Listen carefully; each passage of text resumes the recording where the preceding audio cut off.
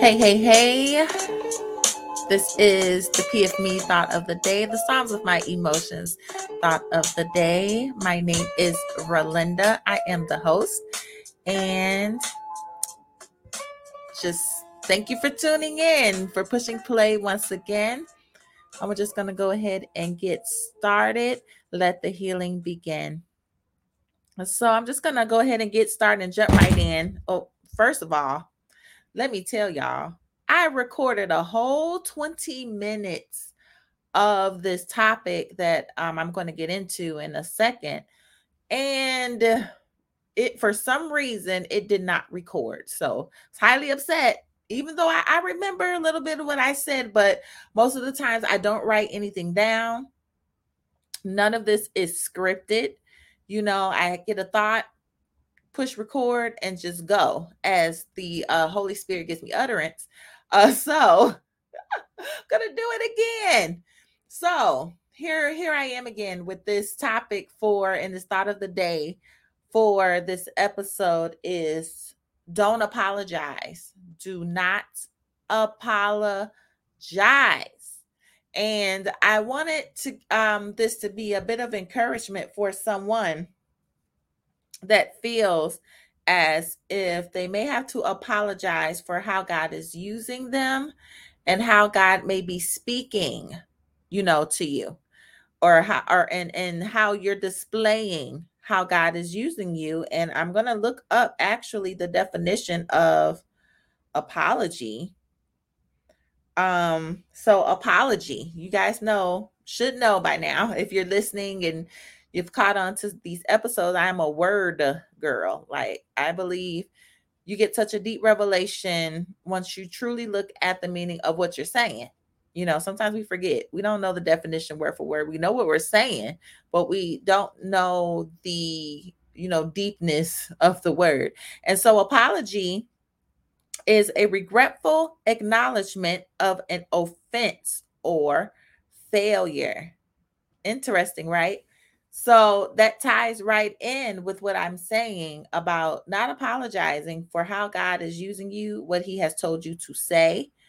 That is basically saying, when you're apologizing for how God is using you, you're basically saying, I'm regretful that the word or whatever God is telling me to do is causing you offense because of, because you're offended, because you feel like it's offensive, like I just can't take it.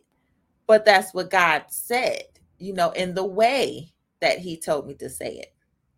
So this comes from, I always share my personal testimonies with you guys, but this is just brief and quick for a second. So I'm saying this and came to this conclusion because I came to this conclusion mainly because I apologize for something, not really thinking. I really didn't think about it. I didn't. I don't know. I just did it without thinking. Just apologize for how God used me in something, and my sister brought it to my attention, and she was like, don't ever apologize for how God's told you, what God has told you to say, and how he has told you to say it or do it. And, at first I was like, well, I didn't do it on purpose or, anything, but it just came out. So to me, I'm so just keen right now to everything that I do. Not to say that I'm becoming paranoid in what I do, but I'm very mindful, try to be very, very mindful in especially lessons. Um, what people tell me, not everybody, everybody doesn't. And that's another thing that I wanted to harp on and touch on. Not everybody, everybody doesn't have that weight in my life where I can listen to, what you're saying, unless God tells me. I know God has different voices, so it's based on discernment. But anyways, let me go ahead and continue on. There may be something that God has given you to do, given you to say, and it's causing disruption. We have to remember that Jesus caused disruption. He caused disruption to systems and things that were in place. And it was only a disruption because there was there was a religious system in place. And really, in all actuality, uh the whole Bible is about Jesus. The whole Bible is about Jesus. So, the Old Testament is the concealing of Jesus, and the New Testament is the revealing of Jesus. So, the thing is with the religion, we can get caught up in doing things, and we can easily forget the why. Because when Jesus stepped on the scene, when he was born, then it just seemed that, okay, we feel like we still have to do these things, but what we were doing these things for has now come into flesh, has come into fruition. So now we forget, so then now we don't understand why this thing that has forecome, the Jesus that has come forth, now is making us mad. Now is making us, offended, and we don't know what to do, and we don't know, we get so enraged that we don't know what to do other than to kill it, which is what happened, the orchestration of the killing of Jesus. He, in fact, he laid down his life. He gave it, because this is Jesus here. He gave it and laid down his life, for his children, for his people, so anyways, it's just this is taking me all down a hill, but this is the problem. So, as being children of God, and God gives us different gifts, and gives us revelation, and gives us things to say, to help people, to confront people in some things. Just know that you're not gonna get, a lot of support. You're not gonna get a lot of amens. You're not gonna get a lot of recognition in things, and it's only because it disrupts the system. So you shouldn't apologize what basically Jesus did. Don't apologize for it. And I want to encourage someone, because how God has made you, designed you, gave you an assignment, told you what to do, giving you instructions on what to do, and you look at it as maybe something wrong because someone is, you don't have that much support or push or whatever. And then so you think it's wrong. So when you do it and people are just looking at you crazy, then you're apologizing. Like I said in that definition, that's just basically admitting that because due to them, not because of what God said, but because of their reaction, now you're apologizing. Now you're regretting doing what God told you to do. All right. So we should never apologize for doing what God has told us to do. And from that comes, when you do step out, it comes with fruit.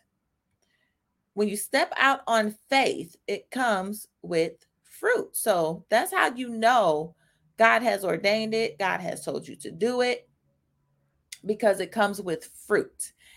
And the thing with that, is about the stepping out and the, people not getting with you and everything.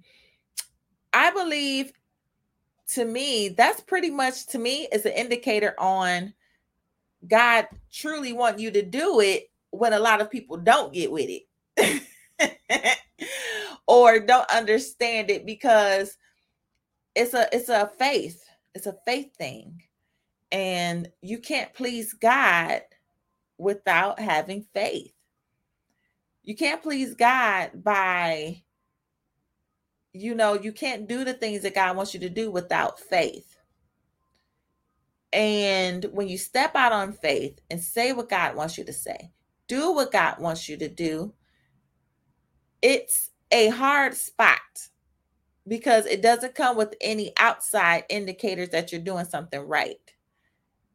So it's like you're listening to this voice that's telling you to say this, and you have to stand on that unapologetically, that this is the voice of God, that this is what God is saying. So if you're waiting on the acceptance of people or the reassurance of the crowd, are you truly walking by faith? I would say no. I would say you're not walking by faith. And like I said, I'm just telling you guys and encouraging. And I know this is for someone because I'm getting some warfare. I'm getting some warfare on this. Like as I'm speaking, my mind is going blank in some areas. And I'm just like, what is going on? The last time I tried to record it, it would not go through. So somebody need this, to not apologize for how God has made you. And which brings me to my point, like, even harping on and still harping on, maybe that's why, because I'm kind of harping on the religious spirit. The thing with the religious spirit is that the Satan was so cunning in using this. In the beginning, it was all right. But once it became a thing where we couldn't truly see the word manifest, it became a problem because we were so used to, we started to become selfish with this thing. We sacrificed animals. We did all these things.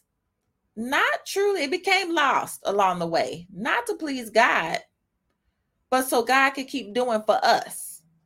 God could keep on supplying. God could keep doing this, doing that. So then it became selfish, that we couldn't see the reason of us doing this because we're preparing for a coming Messiah. We're preparing for the Savior of the world. We're preparing. All of that was a preparation, and we made it an end game. We made it a means to an end. We just like, hey, if I do this, then I'll get this, and that's all there is to life. And I'm gonna go to heaven, and that's it. When the Bible is so good to read the Bible, because like I said, this is all about Jesus here. This is all about how to serve his people, and his ministry was so important to study. Yes, we can do the background and everything in the Old Testament, which is, I believe, is so important because then you'll get the fullness of it. But the ministry, it needs to be studied and much honored, because this is how we should live out in the earth. And so, to go back about that religious spirit, and Satan being so cunning, because that's how he got kicked out. He got kicked out for being religious. Listen, he thought he knew it all.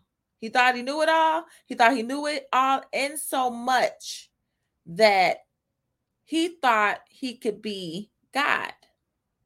Got intoxicated with all the power and authority that was given, and thought, that you knew everything. He thought he knew everything. He thought he had everything. And once because hey, we're all not exempt of this mindset. So once you're doing something in a certain way and in a certain order, there is no way for God to enter in. So if you feel like you got it all, you got a program, this is church, you got a program, you got this going on, you got that going on, and you got to do it like this, you got to do it like that. What room does that leave God to do what he needs to do? And church-wise, I love church when everyone is in unison of worshiping God. There are miracles and things that can happen when everyone is in a unity moment worshiping God. When everyone comes for God and not for a program. When everyone comes for God and not for entertainment.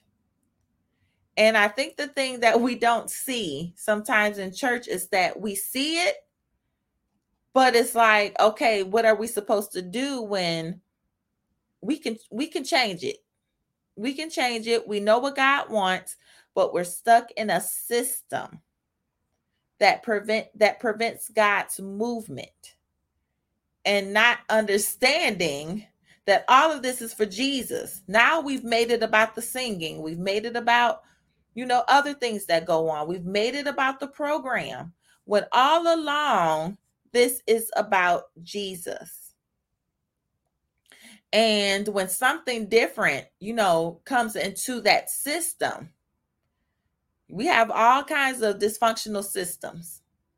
So when something different comes into a system and it's causing discomfort, and I'm talking to some of you that God is sending to send discomfort, to send disruption, don't apologize for causing trouble.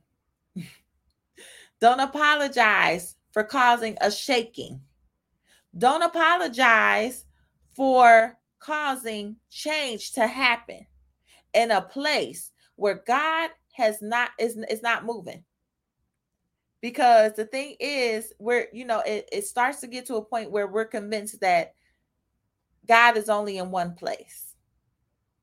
God is everywhere that you are and where you want him to be. That's the beauty of having a relationship with God. That's the beauty of having the Holy Spirit. God is with you everywhere that you are and everywhere that you want him to be. So don't apologize. Don't apologize for speaking life into someone into the grocery store and telling them what the Lord is saying. Don't apologize for, just any way that God is using you. Could be writing, your art. I speak to the creatives, because I believe we have the hardest time with our emotions, because our art is personal. The writing is personal. The drawing is personal. The photography, the photograph, it's all personal in any kind of artistic aspect. The music writing is personal, because it's dear to our heart. And so you combine that with God using you, and you have a gift, and God is telling you to use your gift in that way. Don't apologize for it just because of the reactions that you will get. Just don't do it. Because then that's saying, God, I regret that you told me to do this. If you look at it in that aspect. And I had to look at that, in that moment that I did that, where I apologized for what God told me to do, and I did it without even a second thought. That just had me just kind of step, back, and just like, what are you apologizing for? You are who you are. I even put up a post that said, self-care is just letting people think what they want to think. People may not think what you're doing is of God. They may not think, that it will work, or it doesn't line up to what they're used to, or whatever it is. And you're actually putting a burden on your mind, thinking about how other people will accept you. And some people will go so far as to chase down what someone thinks about something. Social media is bad, and I'm going to do a episode about that social media doctrine. So we go off of, likes and shares, and to make that seem like it's acceptable, like, yeah, the Lord is with them, look at all these people. That's not true necessarily. So it's a definitely a faith walk. It's definitely a faith thing that you have to do. Everyone is not going to get with you. And if it ever comes to a point when people do get with you, let's say, you get thousands of people all of a sudden supporting and egging you on and pushing you on, that still doesn't necessarily mean that they're with you. You know what I mean?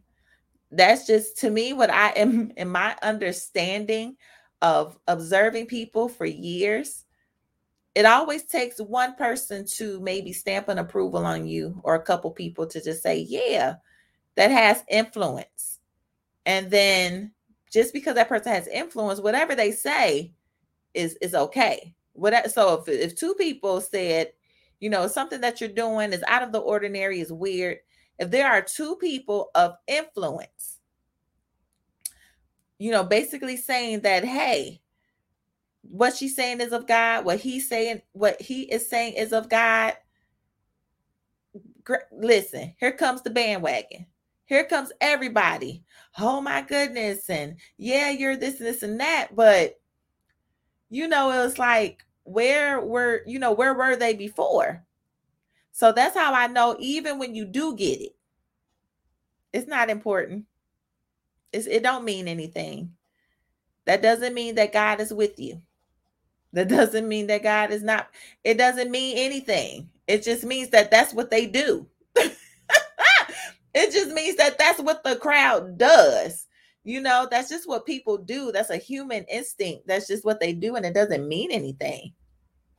Like Jesus cried Hosanna one day and crucify him the next.